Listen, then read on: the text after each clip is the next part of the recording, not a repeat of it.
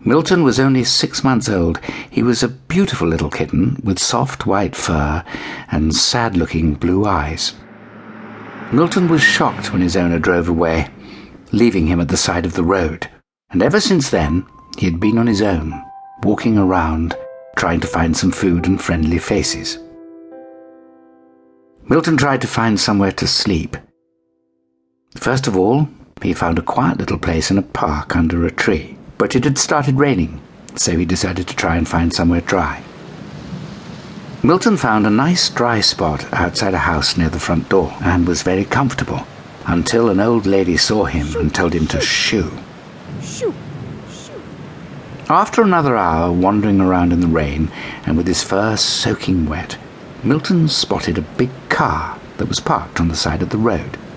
Milton squeezed himself under, curled up, and closed his eyes. "What are you doing?" a low voice growled. Milton quickly opened his eyes and saw two very large, scary-looking cats staring back at him. "I'm just trying to hide from the rain. I didn't know anyone else was here." "Well, we're here, and this is our shelter. Now go," said the second big cat. "Meow. I'm terribly sorry. If I'd known, I wouldn't have come here in the first place, but as it's raining so much, please can I stay until the rain gets a little lighter?" "Is it raining cats and dogs?" "Ha ha ha!" they chuckled. "No, you must go now, or we'll both drag you out with our sharp claws." "Meow," squealed Milton sadly as he padded back out into the rain. "Bye-bye, kitty," shouted the two large cats. "Enjoy your swim." And they disappeared back under the car. Milton didn't know what to do. He had nowhere left to go. Then he noticed something. In a little window in the distance, there was a little girl with a friendly-looking face waving at him. He smiled weakly and let out a quiet meow. The little girl carried on waving, so Milton slowly walked over to her house. As he got closer, he saw there were two little girls waving at him. "Perhaps they will help me," thought Milton. Milton tried to walk up the driveway, but his little legs gave way and he fell on the floor. He could walk no more. Milton was exhausted. The front door of the house burst open, and the two girls ran down the driveway and picked him up. "What shall we do?" said one of the girls. "He's soaking wet."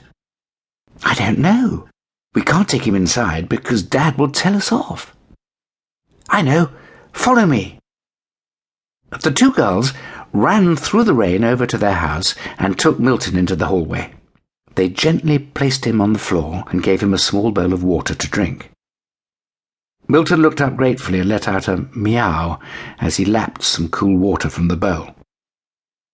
"Ah, he's adorable. But we'd better not keep him inside." The little girls thought long and hard. Then they ran away again and came back with a little brown cardboard box that they had found and a little blanket.